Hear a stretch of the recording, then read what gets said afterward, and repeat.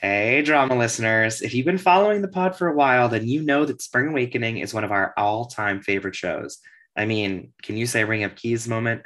Anyways, today we are bringing you an extremely special episode because the one and only Johnny Gallagher Jr., star of the original Broadway cast of Spring Awakening, joined us for a chat that is a gag. Now, if you're loving the podcast, please consider supporting our Patreon for $5 a month to get bonus episodes, IG Close Friends content, and more. The link is in the notes below. And if you want more Spring Awakening content, we have been delivering it since our very first episode with Krista Rodriguez. We've also chatted with Matt Doyle, Lily Cooper, Ben Moss, Anthony Lee Medina, Ali Stroker, Andy Mientis. So many people from the Spring Awakening universe. So you have to check through our feed to see everything else. We hope you enjoy this episode as much as we did recording it. Now, on to the show. Press play. Curtain of an hour in. It's time to take a spin. With shade and tea to spill. Ooh, drama. Oh, that's a tweet. Did they book? Who got nom? The option no. Oh, I'm not well. What star will we talk to today? Oh, that's a gag, honey. Say no more. Drama. Drama. Welcome to Drama, a podcast that covers theater, Pop culture, love, And life. I am Connor McDowell. And I am Dylan McDowell. Connor, can you believe I was in New York with you but a mere 12 hours ago? It feels like it was 24 hours ago? forever ago since I last saw you. I know, wait, you were like 12 hours ago. I was like, yeah, that sounds about right. But no, Yeah. It was, I feel like I've lived half a lifetime since I last saw you. I know. It's so weird that we don't live near each other anymore. I know. But you know what? We had the most fun week ever. Like, it was truly such a good time. And I know we recorded some episodes while I was in town, but I want to talk about something that we hadn't really touched on any of the recordings. And that was that we got to see the final preview of A Strange Loop while in the city. Yes. Oh my God. Life-changing art. You know, it's like sitting in that theater, I thought to myself, this feels like one of those zeitgeist moments that like might change the form, or, you know, you're going to say, oh, I saw it at Playwrights before I saw it on Broadway. You know how people like to say, like, I saw Hamilton at the Public, or I saw Spring Awakening at the Atlantic. You never know when, right. You know, when people... One of those. I agree. And you know what? A rare Broadway transfer that I think works better on Broadway. Yeah, because sometimes, you mean with like an intimate show going to a bigger house. That's what I mean. Thank you for expounding on that. But it's like the cast chemistry just feels tighter. They feel like they've lived with the material more. There's a new lead and he's great. And the sound was a little weird, but maybe it's because we were in rush seats. But yeah, it was really amazing. And I think it is one of those pieces of theater that if you're able to see it a second time, it really is better. Mm-hmm. You're able to live with it more. And yeah, it's fantastic. It's I think my favorite musical of the year, of the season. Well, you know, it's going to be hard to top Diana for me. You know, I'm a Di-fana. I know you are, Dylan. I know. Anyways, but... I do think this one is going to be remembered come Tony nominations a week from today. Well, you know, a couple days after this recording, but I think there's going to be a lot. They're going to be a happy house. This has been the craziest spring ever, between the 15 Broadway openings, all the different award ceremonies, and of course, you know, the premiere of this Spring Awakening documentary, Those You've Known. I feel like there has never been a more exciting time to be an artist who has even an interest in Broadway, you know? Yeah, there's something for everyone. But yeah, actually, it was the night that we were at A Strange Loop. We were oddly left off the invite list for the Those You've Known documentary premiere, but it's okay. No love lost. And we have one of the stars with us today.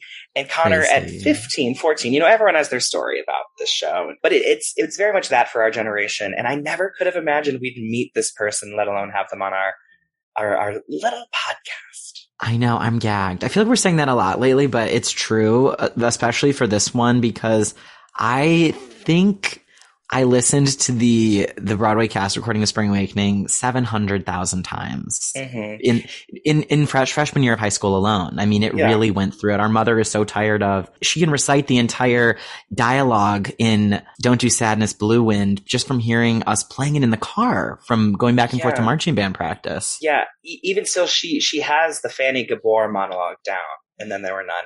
I think it's time to bring in this guest. I know. Please do, Dylan. All right, our guest today is the 2007 Tony Award-winning Best Featured Actor in a Musical, perhaps best known and beloved for his portrayal of the compelling and complex Moritz Stiefel in the original Broadway cast of Spring Awakening.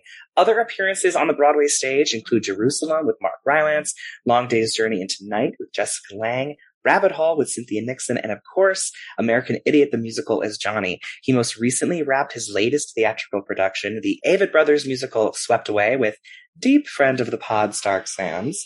The tip of the iceberg of his television and film credits include The Newsroom, Olive Kitteridge, Westworld, The West Wing, 10 Cloverfield Lane, The Belko Experiment, which was crazy, The Miseducation of Cameron Post, Hush as the Man, Modern Love, Peppermint, Short Term 12, and so much more. His solo album, 6 Day Hurricane, is available where fine music is found. And of course, you can hear him on the original cast albums for Spring Awakening and American Idiot. The aforementioned documentary film, Spring Awakening, Those You've Known, is available at the time of this episode's release on HBO Max, reuniting our heroes, the original Broadway cast of the 8-time Tony Award-winning musical. Truly, heaven must feel like this. Please welcome to drama, Johnny Gallagher Jr. Oh my God. Thank you for that stellar introduction. I don't think I've ever been teed up so gracefully in my life. Oh my goodness. Wow, now you're going to hit it out of the park, right? Is it tee up a baseball or a golf reference? I don't know. It's only downhill from here. I don't know. Tee up. Let's see. I guess it could be a softball reference or it could be golfing. I don't know. It was my aversion to sports that led me into the theater in the first place. So, and here we are. And here I am referencing it like I actually, get the reference. Johnny, it's so amazingly iconic to have you on the pod. I have to say, this is a dream come true. Oh my gosh. I'm completely flattered. It's my pleasure to be here. I can already tell we're going to have a great time chatting. Yes. Well, listen, we like to ask all of our guests this question. In the state of our world, are you well? I would say I fluctuate. I've always been kind of in flux. Sure. I feel like maybe it's the Gemini in me that I kind of vacillate wildly. Within reason, of course, the mood swings aren't too extreme, but day to day, I kind of, put my shoes on and kind of try to see which way the wind is blowing and go, gosh, how am I feeling today? And, there's a lot of ups and downs. It's been a crazy couple of years, I think, as we all well know.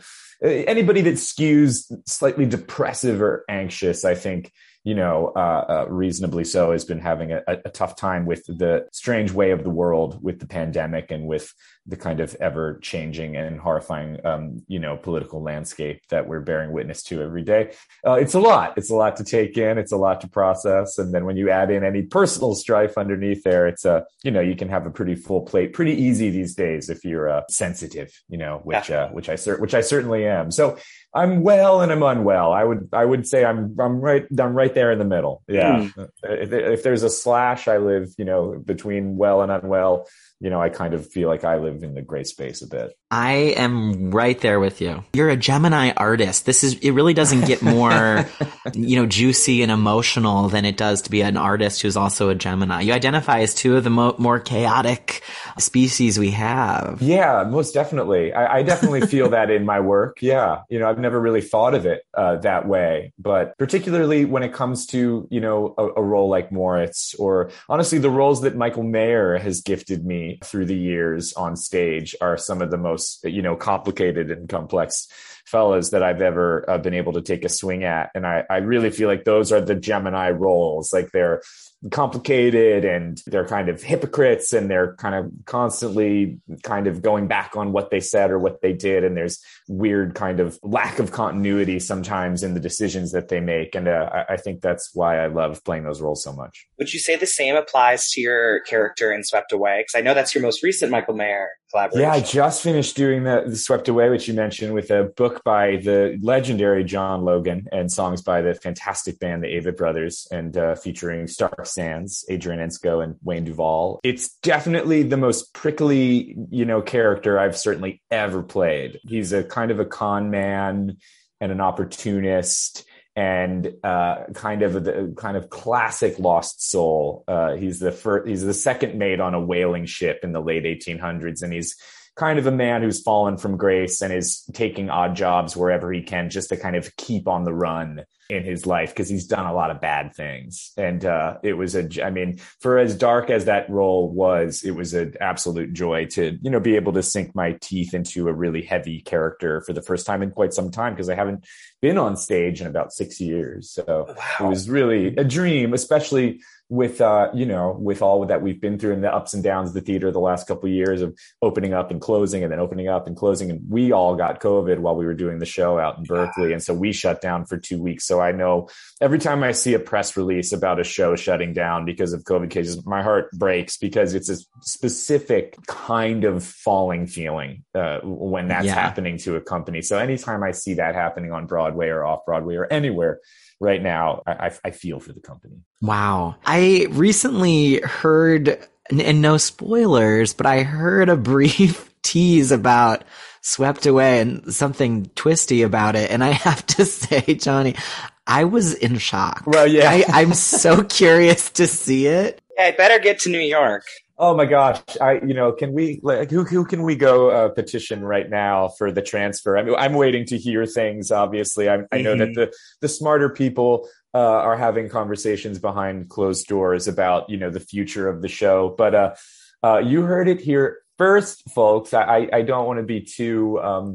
I don't want to speak out of school, but I think it's one of the best, and I'm not talking about my work. That's not for me to comment on. That's for, the audience and other people to decide. Connor and I will. Connor and you I can will just, yes, you can, when you see the show, you can weigh in. But as a piece of work, I think it's one of the most spectacular and interesting things I've ever been a part of on stage in my years.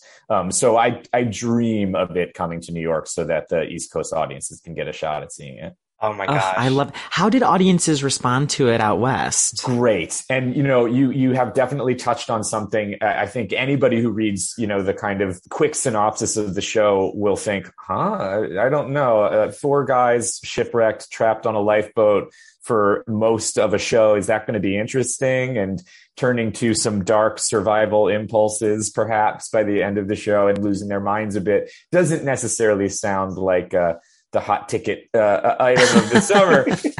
We were nervous a little bit about, I was thinking the whole time, we were supposed to premiere the show in the summer of 2020 at the Berkeley Rep. And, we got shut down, of course, because one of the last things that I did right before the COVID-19 pandemic shut everything down around the globe was take some of our first press pictures for Swept Away. We got in a van and we went up to the Mystic Seaport in Mystic, Connecticut, which is one of the oldest whaling ports in the US. And they actually have a museum where you can go on one of the old whaling ships. And we took some pictures there. And I remember we were there and I was with Stark and the cast, and we were kind of like, do you guys think this virus thing? Like, I'm hearing like the word pandemic getting mentioned a lot in the newspapers. And do you think we're going to be okay this summer? And of course, a few weeks later, the writing was on the wall. So we had to wait, a year and change to mount the show. And given that the show is intense, and the second half of the show, I will say, gets very harrowing and very dramatic and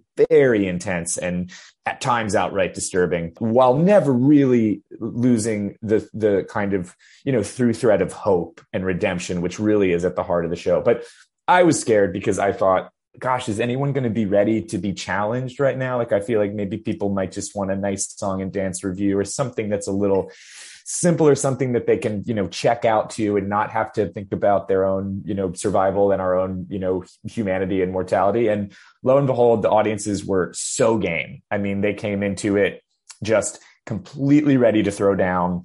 And, it's a 95-minute piece. It's straight through, no intermission. So you really are, it's definitely like a run and gun type of experience. And, we had there's a few moments in the show where and I'm on stage the whole time. I'm on stage for 2 hours. It's no break in this show. Wow. So, and we were in a thrust stage. So you're right up in front of the audience. And I saw some people walking out every night. I mean, maybe they had dinner reservations, or maybe they were maybe a little too challenged by the show. But, I know that this isn't saying anything that unique this day and age, because we all know that the standing ovation is just kind of almost everything gets the standing ovation now. It's kind of become the norm. If you're at a show where it doesn't happen, something must have really gone wrong. But I will say that I don't know in my 16, 17, or actually, no, it's actually, oh my God, no, I'm dating myself here, 20 odd years of doing theater. I don't know that I've ever seen an audience jump to their feet as quickly as they did at the curtain call for Swept Away. And I think it just speaks to the emotionality of the show. It's an intense ride. And I think by the end of it, people were just ready to exhale and, stand up with us and give us a nice round. So that was, joyous and so cathartic, especially after not being able to take to the stage for some time. That gives me chills. I really, really hope we can see it. That's incredible. And I'm hoping that by talking it up, someone's going to listen to this podcast and say, you know what? I wasn't going to let Swept Away open at my theater, but now I've changed my mind based on John's description. I'm trying to think what theater would be good for it then, if it was a thrust situation. And I wonder. I think we all fantasize about Circle in the Square, because they have such a great, you can make that space kind of anything. They've done so much. They've transformed it so beautifully. But I'd also be open to I've seen some amazing things at St. Anne's or BAM. Something slightly more off the Broadway beaten path. I would be happy finding a home there too. I mean, basically, I'll do it on a street corner if they ask me to. At this point, it's just the greatest role I think I've ever been handed. So, wow. Oh my God. And that's really saying something too, because you have played so many incredible characters over the years. I've been so lucky. Yeah. So lucky, especially with Michael Mayer. I mean, I refer to it a little bit as the, when we were out in Berkeley and we were working on Swept Away, I told him, I was like, I kind of refer to the 3 shows we've done together as the trilogy of torture. Not because you're torturing me per se, but, he's just, handed me the reins on 3 of the most tortured men, that I think I've ever played or seen on stage, between Moritz and Spring Awakening, Johnny and, in American Idiot, and now the mate in Swept Away. They're just such dicey, intense roles, and they really go, through hell from start to finish of the show, which is, it has its challenges, but it's also such a gift because, I think as actors, we all want to stretch out. And when I first read Swept Away, I thought, I can't do this. Wow. I just thought they got the wrong guy. They got the wrong guy for the gig if they think that I'm going to be capable of doing this every night. And lo and behold, I connected to the material once we started rehearsing it, and there was just nothing to do but throw myself into it, head over heels. That's so interesting to hear. Just impressive that you've got such a great head of hair still after all these years of playing these. I feel like playing these harrowing characters would drive me crazy. Well, especially with the hairspray that I had to apply in Spring Awakening every night to get it to stand on end. It's a wonder that I didn't lose all of it, because it was so mangled and knotted and, full of Aquanet by the end of the run that it's amazing that I have any left. Well, I've got to say, the cast of Spring Awakening looks better than ever. Everyone looks absolutely incredible in those pictures that I've seen. We've yet to see the documentary, but I can't believe you weren't invited. That's an outrage to me. There were plenty of someone's getting fired. Someone's getting fired. Anyways, that's okay. It's all good. I'm gonna cause a storm. No, oh my gosh, it's all good. This is the best thing that could have happened, is us just chatting with you. Well, anyways. It's interesting for me to hear you say, you were presented with this role of the mate in Swept Away, and I'm thinking about, how old were you when you won the Tony for Spring Awakening? I was just about a week shy of turning 23. Wow. It was right before my 23rd birthday, so I was 22 at the time. Oh yes, because you're a Gemini, so June of 2007. Yeah. Exactly. Oh my gosh. June 17th. Yeah, it was right before. And the Tonys were June 10th, so it was right before. Well, I guess my thought goes into a bigger question, which of course will open up a larger conversation about Spring Awakening and your career. But I'm thinking about, at 22, almost 23, winning a Tony Award for this critically lauded and now, iconic piece of theater that has lived on and continues to live on. And I mean, here we are today talking about it with this new documentary. But when you won the Tony, I know we're jumping very far ahead in the Spring Awakening story, but did you think to yourself, this is amazing. I'm amazing. Things are going to be great for me. I have a career. This is going to really help my career. Or what was going through your head? It's funny because Spring Awakening had such humble beginnings. When I was 20 years old, we did a concert, just a one night only kind of concert version. And that was when I got cast as Moritz. And then, much to my surprise and lucky for me, I was asked to join the company again when we went to the Atlantic in 2006 and opened off Broadway. So I'd been playing the role for quite some time by the time we made it to Broadway. And I was aware that it was a big deal. I was aware that the show was, touching people and that, the audiences were getting bigger each night. And, people started reaching out to me being like, hey, can you get me tickets? And that's always a sign that, your show is going well when people are asking me, for assistance. But I didn't want to get ahead of myself, of course. And, when you're doing a show, it really is one night at a time, one show at a time. But, people kept coming up to me being like, oh man, you're a shoo-in. I mean, this role is built for awards. It's so dynamic and it's kind of a scene stealer supporting role, and I just kind of was like, I don't want to hear it. I don't want to hear it. That's none of my business. Like, yes, that'll all be good if and when we get there. But it's January. June is a long way away. I just want to do the show and feel good about my work. And then I think it was like right before the awards, and it was one of those things where I didn't win any of the previous, awards. So that kind of started messing with my head a little bit where I was like, wait a minute. Okay. Don't people that win usually win something first, Who was winning them that season? Because that was a big season. They did a strange thing for the drama desks. They didn't put me in featured for some reason. Oh. I remember that Jonathan Groff and I were both up for lead actors.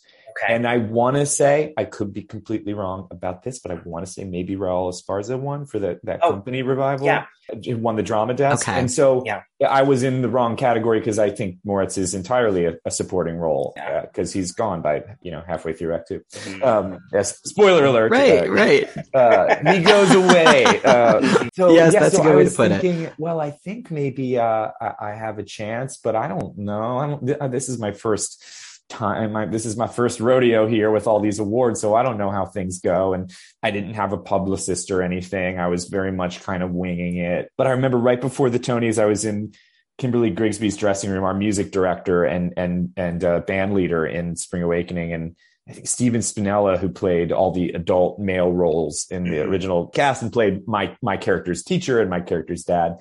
He kind of came in and he was like, hey, the New York Times critics poll did their whole thing. And you're like the odds, if you're a gambling man, like people should put their money on you because everyone has you, as the winner. So I went into it like very much aware that it could go my way. But like, I'm so superstitious that I didn't want to think about it and I didn't want to jinx it. And it really wasn't until they called my name that it kind of sunk in and hit me that it was like, oh, wow, I can't believe that I started playing this role almost 3 years ago. And now here I am on stage at, Radio City collecting my award. It's funny. I've had a lot of time to think about the Tony Award and what it meant to me. And the funny thing is, and I say this now, I mean, there were a few years where I think if you'd caught me on a bad day, I would have been angry about this, but like, it didn't do much for me instantly, other than the incredible honor of knowing that, regardless of what happens in the rest of my life, I can call myself the Tony Award winner, which is huge and massive, What about a salary increase? There was a bump. There was a bump. I take it back. There was an increase. But anyway, otherwise. But at the time, and it's funny how much the entertainment industry has changed in the last 15 years because there was no streaming. It was still basically like you had your basic cable TV shows and your network shows. And it wasn't like, oh, John, the TV people are here for you now that you've won a Tony. They want to set you up with your pilot. Like, that certainly wasn't happening. It wasn't like the offers came pouring in. In fact, I left Spring Awakening with no work lined up and had no idea what I was going to do. And then I got asked to audition for a play at the Atlantic, and I ended up going back to the Atlantic So I went backwards in a way. I didn't see it that way at the time. I just thought, I got to do this really amazing Connor McPherson play, which was totally, I wanted something scary. Like I had played Moritz for 3 years and, I didn't want something easy. I wanted something scary and weird and challenging. And I stumbled into this really intense play that's all monologues, this really great Conor McPherson play called Port Authority. And so, I think some folks were like, oh, Johnny like went, yeah, he didn't really get like the big kind of gilded ring coming out of Spring Awakening. But, at the time, I wasn't viewing it that way. And then the funny thing is that the whole entire reason that I ended up doing American Idiot was because of Spring Awakening, was because I hit it off with Michael Mayer, and Billy Joe Armstrong, the lead singer of Green Day, came to see Spring Awakening, and he was really touched by it and thought it was really cool.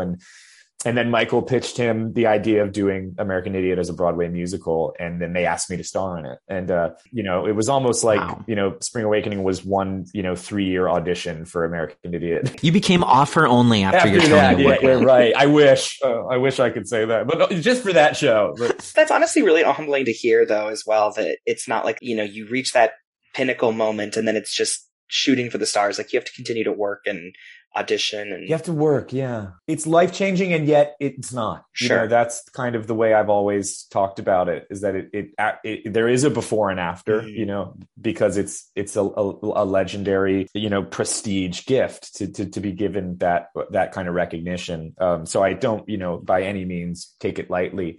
But then, when the kind of joyous haze had settled afterwards, it was like, wow, shoot, what am I going to do next? Yeah. Oh, well, I'm going to have to go back into some rooms and audition and, get work again and see where that takes me. And you were one of the first cast members to depart the show, right? I think Johnny B. Wright might have left. And then I was, yeah. I think Johnny left. And I remember our very first cast member to leave was Gideon, because it was Gideon Glick left in August of 2007. And I just remember we were sobbing. Like, that was when it really hit us that this thing, like, we were going to have to cycle through all these goodbyes, that this incredibly overwhelming life altering experience was going to have to come to an end, as all things do. But yeah, I was the first of the leads, Jonathan and Leah, they stayed on for another like 4 or 5 months, I think, after I left, but I was one of the first to go. Yeah.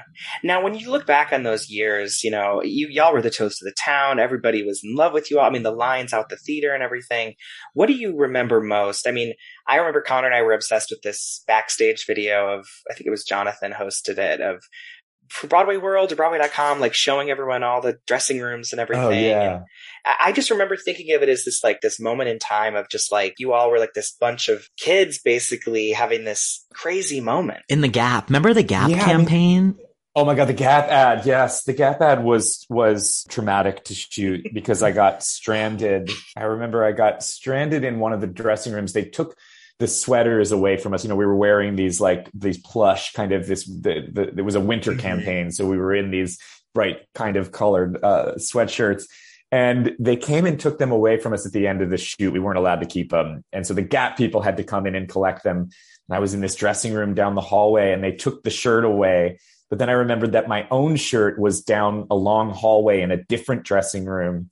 And I was like, oh, I'm going to have to walk down the hallway of this building with no shirt. And I'm, it's not like it's a fun thing to look at this so scrawny, pale, pasty 22-year-old me. But I was like, well, I've got to go get my shirt. And I walked down the hall and I walked into the other dressing room, and Amy Adams was standing there because she was about to do one of her own shoots. And so she just sees this pale, pasty, scrawny kid with no shirt on walk into the dressing room.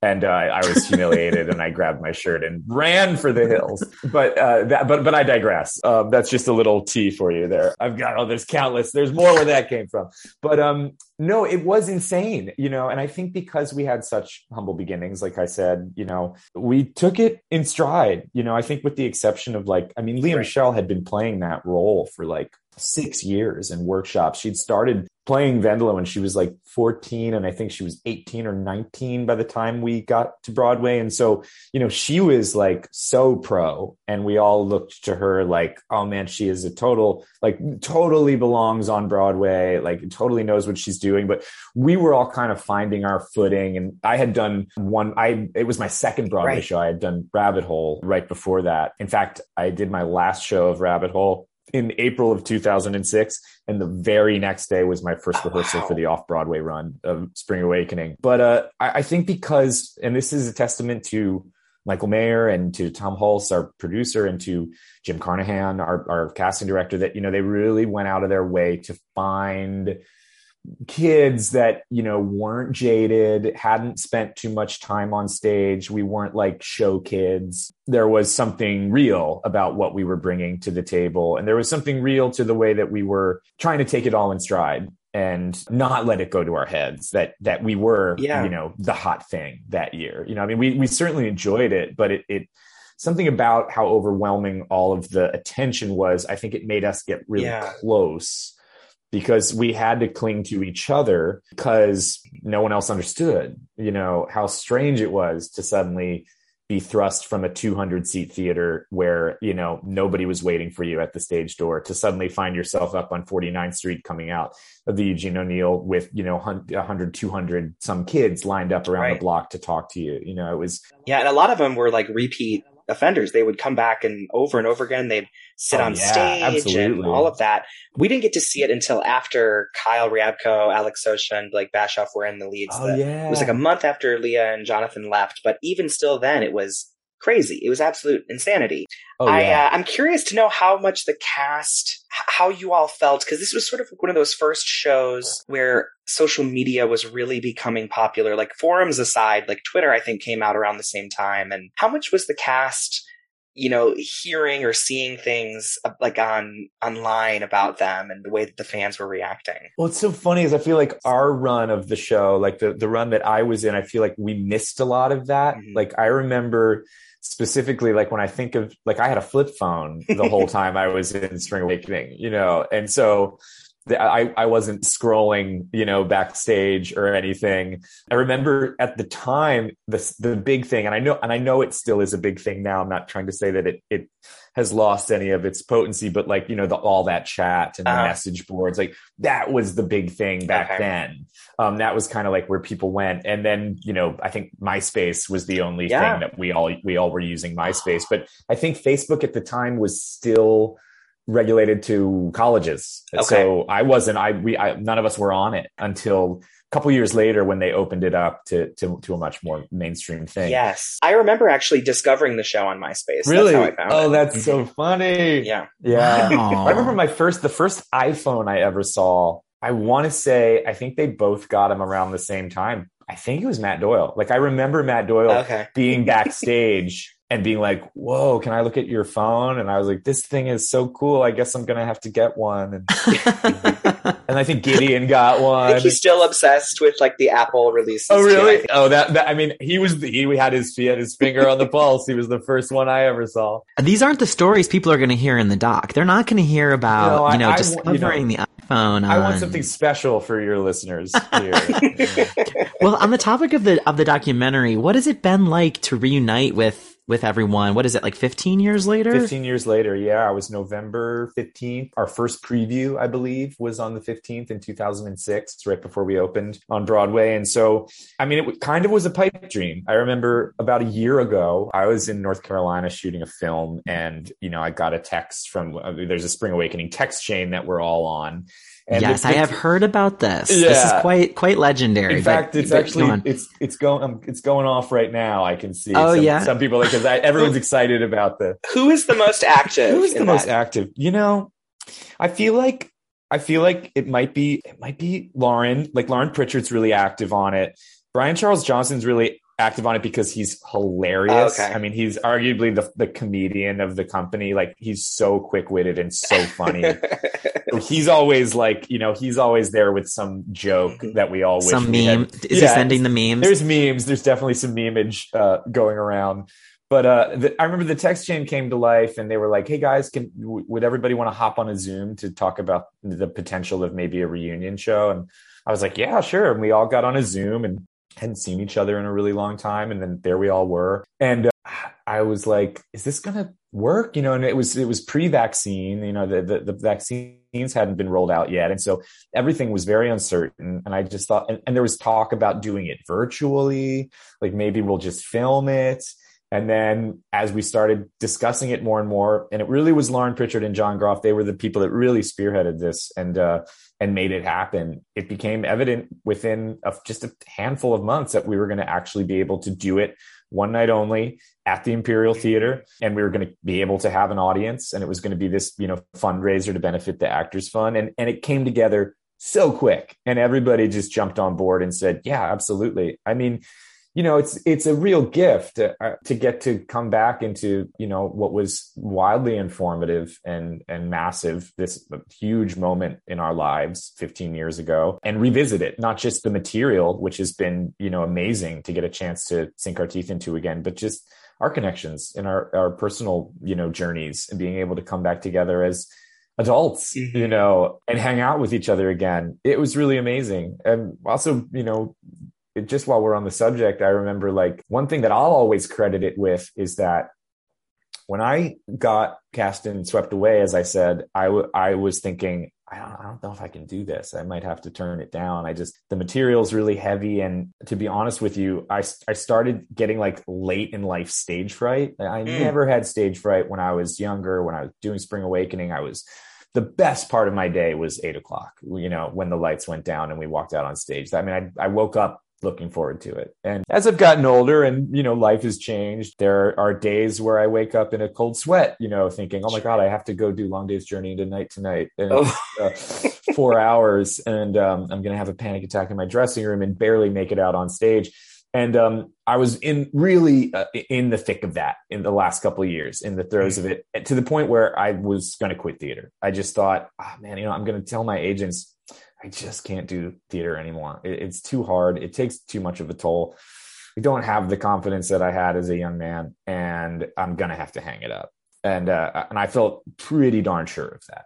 And then, especially with musicals, because I hadn't done one in a decade since American Idiot, and they just are more work. They just are. It's much more work than a straight play, because, the things that you can get away with in a play, you can't always get away with in a musical, because you really have to protect your voice. You have to protect the instrument. You have to get enough rest. You can't spread yourself too thin, or you just won't make it through the 8 shows. And I learned that the hard way in both Spring Awakening and American Idiot.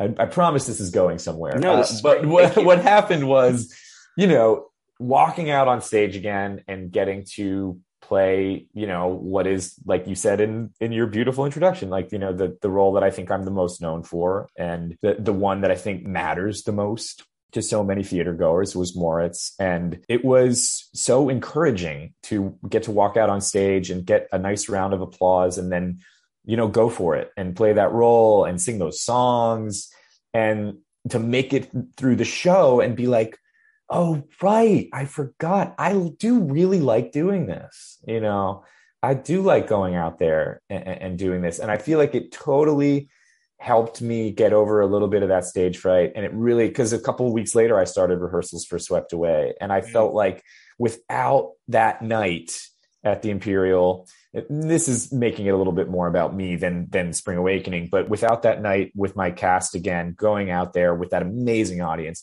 knowing we were doing something good for the Actors Fund, knowing we were revisiting this material, it was massive. It helped me so much get psyched about going out on stage again. And I don't know that I would have been so game and ready for Swept Away had I not had that amazing gift of being able to do Spring Awakening again.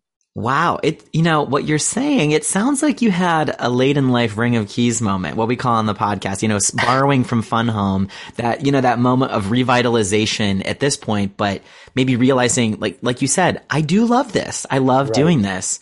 Yeah. I guess on that topic, do you feel like you had one of those moments earlier on in your life or career where you were like, oh my gosh, I love the arts, or I love singing. I need this in my life. You feel it? I do. I think, I really think it was the very first time that I ever performed on stage. I grew up in Wilmington, Delaware, in a small suburb, in a small state. In fact, the second smallest state in the Union, second only to Rhode Island, who beat us a little bit in the smallness.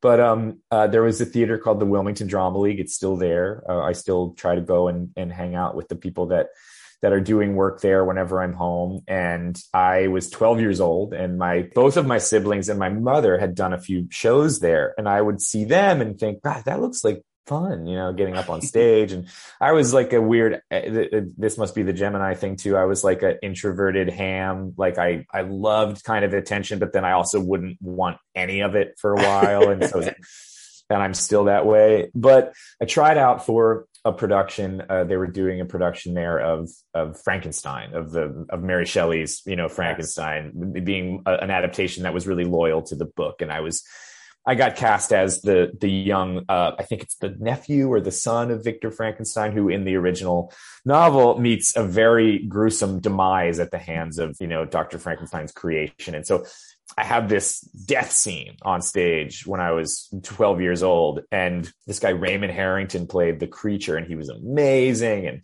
I thought he was so cool. And he was this big guy, and we choreographed this death scene where he strangled me to death and kind of broke my neck. And he was able to kind of pick me up by my jacket, but it really looked like he was strangling me, and it was visceral and intense. And talk about walkouts. I remember somebody walked out because we were this little community theater.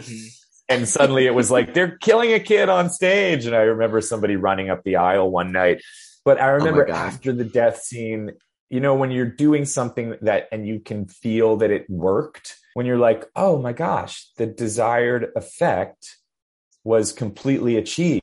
Like, we terrified people. We got them to believe in that moment that this, preteen child was massacred on stage. I remember walking off into the wings after the first show, and it's a little bit like when you're a kid and you go to a carnival or an amusement park or something, and maybe you go on some awesome slide or some ride and it ends, and then you realize, oh my God, I can just get back in line and do it again. Like, I remember thinking, wow, I get to do that again tomorrow night.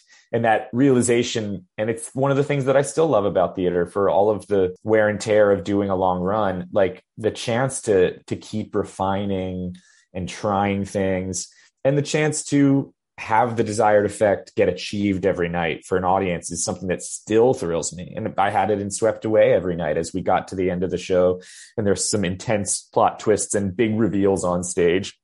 You feel a bit like a magician, like you wield the power of storytelling, and it's a total drug. It's an absolute high. And I remember feeling that I think they probably call it the bug, the acting bug, or whatever you want to call it. But I felt the bite. I remember thinking, oh my gosh, this is awesome. I want to chase this feeling. That's awesome. It's funny. You're talking about being in Frankenstein and Spring Awakening, Swept Away, American Idiot. Every project you're in seems to have such darkness in it, even like Hush and oh yeah. But you know what I loved that was a nice surprise to see you in was your episode of Modern Love. Oh, thanks. Which was so sweet.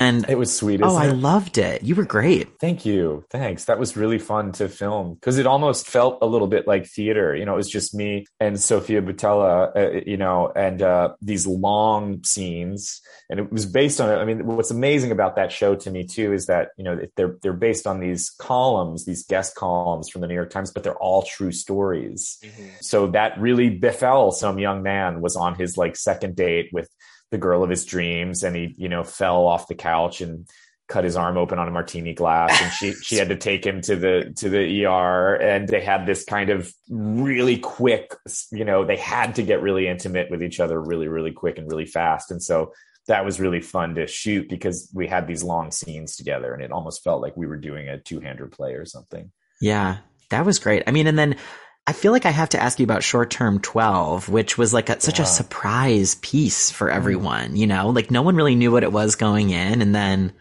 what a gag. Yeah, it's launched. Well, it's not like it launched. Like these people were obviously already working, but when you look at Brie Larson and Keith Stanfield and Rami Malek and Stephanie Beatriz, Caitlin Dever, there were these young performers in that show. There's two Oscar winners now between Rami and Brie, and Keith's been nominated, and it was Keith Stanfield's first thing. He was 20 years old, and it was his first role. when we did that film together. So it was one of those moments in time, I feel like, a little bit like Spring Awakening, where this young cast came together. And I've often also thought it would make a great musical. Like you could do it like a Spring Awakening type of musical if you had these kids, you know, that were able to, that, you know, because it takes place in this foster care facility, and it's about the kind of hidden wishes of these wounded youth, you know. But it's one of the best times I've ever had making a movie, was making that one, because it was just a real labor of love. And we shot it really fast. I think we shot it in like 21, 22 days. And for a modest budget, we all just kind of threw ourselves into it, and it was a joy. I'm very proud of that one. What was the experience like doing Westworld? It was a trip, because I was coming into it in its third season. So they had been doing it for a while, and it was a very well-oiled machine. And it's also very secretive. They're very secretive. Oh, yeah. It's a little bit like the Marvel movies over there. Like, you know, I remember they were like, hey, Jonathan, my agents were like, Jonathan Nolan and Lisa Joy want to talk to you about doing like a couple episodes of this new season of Westworld. And I was like, okay, great. Well, can they send me the script or the thing? And they were like, they're not going to be able to. Like, they don't allow it. Like, no one can read them. They're just going to Zoom with you, and they're going to kind of pitch you the role. And so they did. They kind of explained the whole role and the character arc and everything. And I ended up saying yes, because I just thought, man, there's so many people on this show that I admire, you know, Anthony Hopkins and Ed Harris. I mean, some of my acting heroes. And the scope of it is so exciting. What they pull off for an episodic series is so cinematic, and you know, you feel like you're watching a short movie every night. Oh, 100%. The quality of the cinematography, the effects, everything. Yeah, it's top notch. And so, you know, I thought, well, that might be cool to be on a set like that for a little while. And it was, and, you know, I got to work with Evan Rachel Wood and Aaron Paul and, you know, Tommy Flanagan, some really fantastic actors. That was a cool couple months. It was like, I got to dip in and out too, because I was, you know, I live in New York and they shoot it in LA. So I would fly out for like 3-4 weeks of filming. Then I'd come home, and then a couple months later, the phone would ring and they'd be like, hey, they're ready for you again. And I'd get back on the plane and go back out and film some more. And then I'd come home. And so it was fun.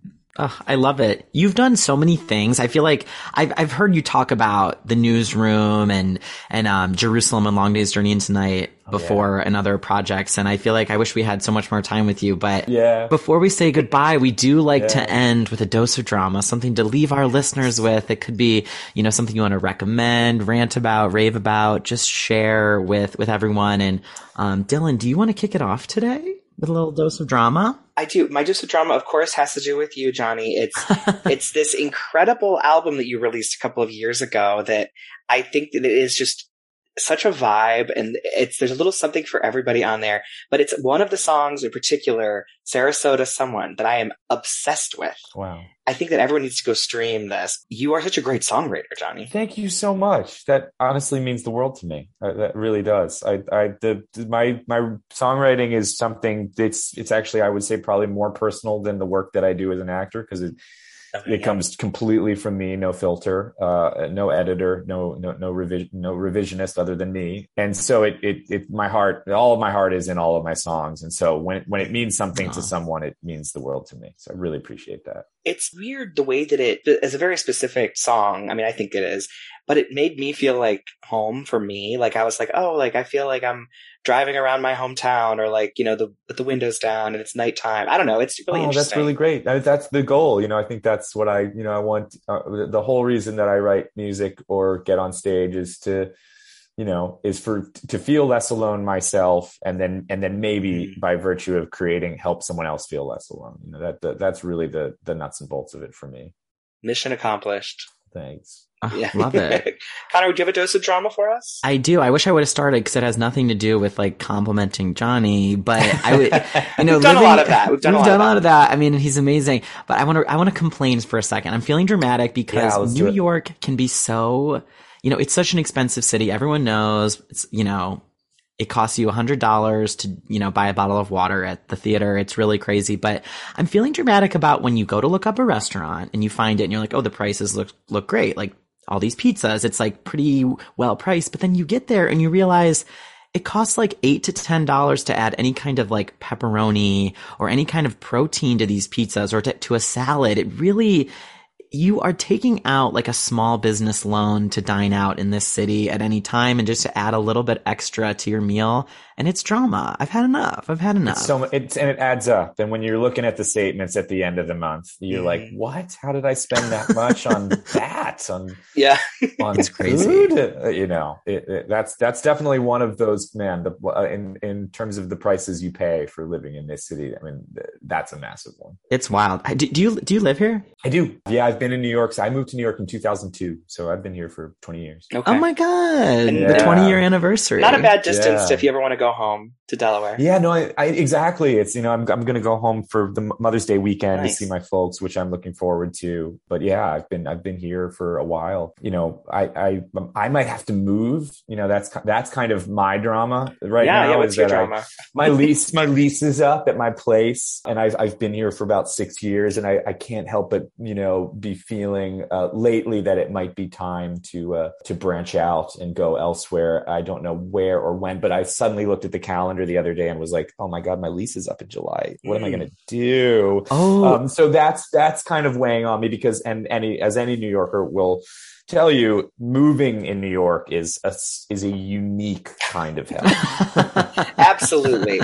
Moving anywhere is stressful, but particularly in New York City, it's unique. You strike me as a Brooklyn kind of guy. I am in Brooklyn. I live in Fort Greene, and I've been here for 6 years. And then there was a period where I lived in kind of Cobble Hill, Boerum Hill area for a few years. Never done the Williamsburg thing. I've never made it over there. Never made it that far. Okay. You give a Williamsburg I vibe, guess so, right? say. Yeah, I guess that between the, doing indie films in theater and, playing rock music, it definitely, you'd think Williamsburg is the place to be for me. But I love to visit. I love going over there, but I've never lived there. But yeah, I guess that's I've lived, I lived in the East Village, the West Village. I lived in Cobble Hill. I lived in, Fort Greene. I lived uptown. I lived downtown. I lived in Queens. I lived in two parts of Astoria. I've lived all over the city. So the question I'm suddenly kind of asking myself is, well, where to next? I don't know. I guess only time will tell. Wow, that is drama. Yeah. I have to say, everyone in New York is always talking about like if their rent's going up or looking at apartments or finding roommates or living alone or and it always is. Yeah, the rent is always going up, every year for me. Well, I'm glad you're staying in New York because there's definitely things on the horizon for you, and we will be keenly tuned in to whatever it is. Johnny, this has been such a treat for us. If you can't tell, we are true guilty ones, and you have been such a key part of you've been a Ring of Keys moment for us, back in our days. So thank you for your time today. Everyone should, of course, follow you to keep up with, the music, the work, the apartment search. You're at John Gallagher Jr. on Twitter, and on Instagram, you're at John Gallagher Jr., but Jr. is spelled out. Yes, Junior, because somebody had already put my name up there with the JR. So Of course. They beat me to it. I was snoozing and I lost. Well, thank you so much for joining us. Like Dylan said, this has been a pleasure. You're so welcome. Likewise. It's really been great talking to you. Thank you so much for having me on. Thank you. And everyone should tune in to Spring Awakening Those You've Known, which is now available on HBO Max. And of course, follow me at Dylan McDowell, Connor at Connor McDowell, the podcast at The Drama Podcast. Give us a 5-star rating. And Connor, I will see you next time. Drama.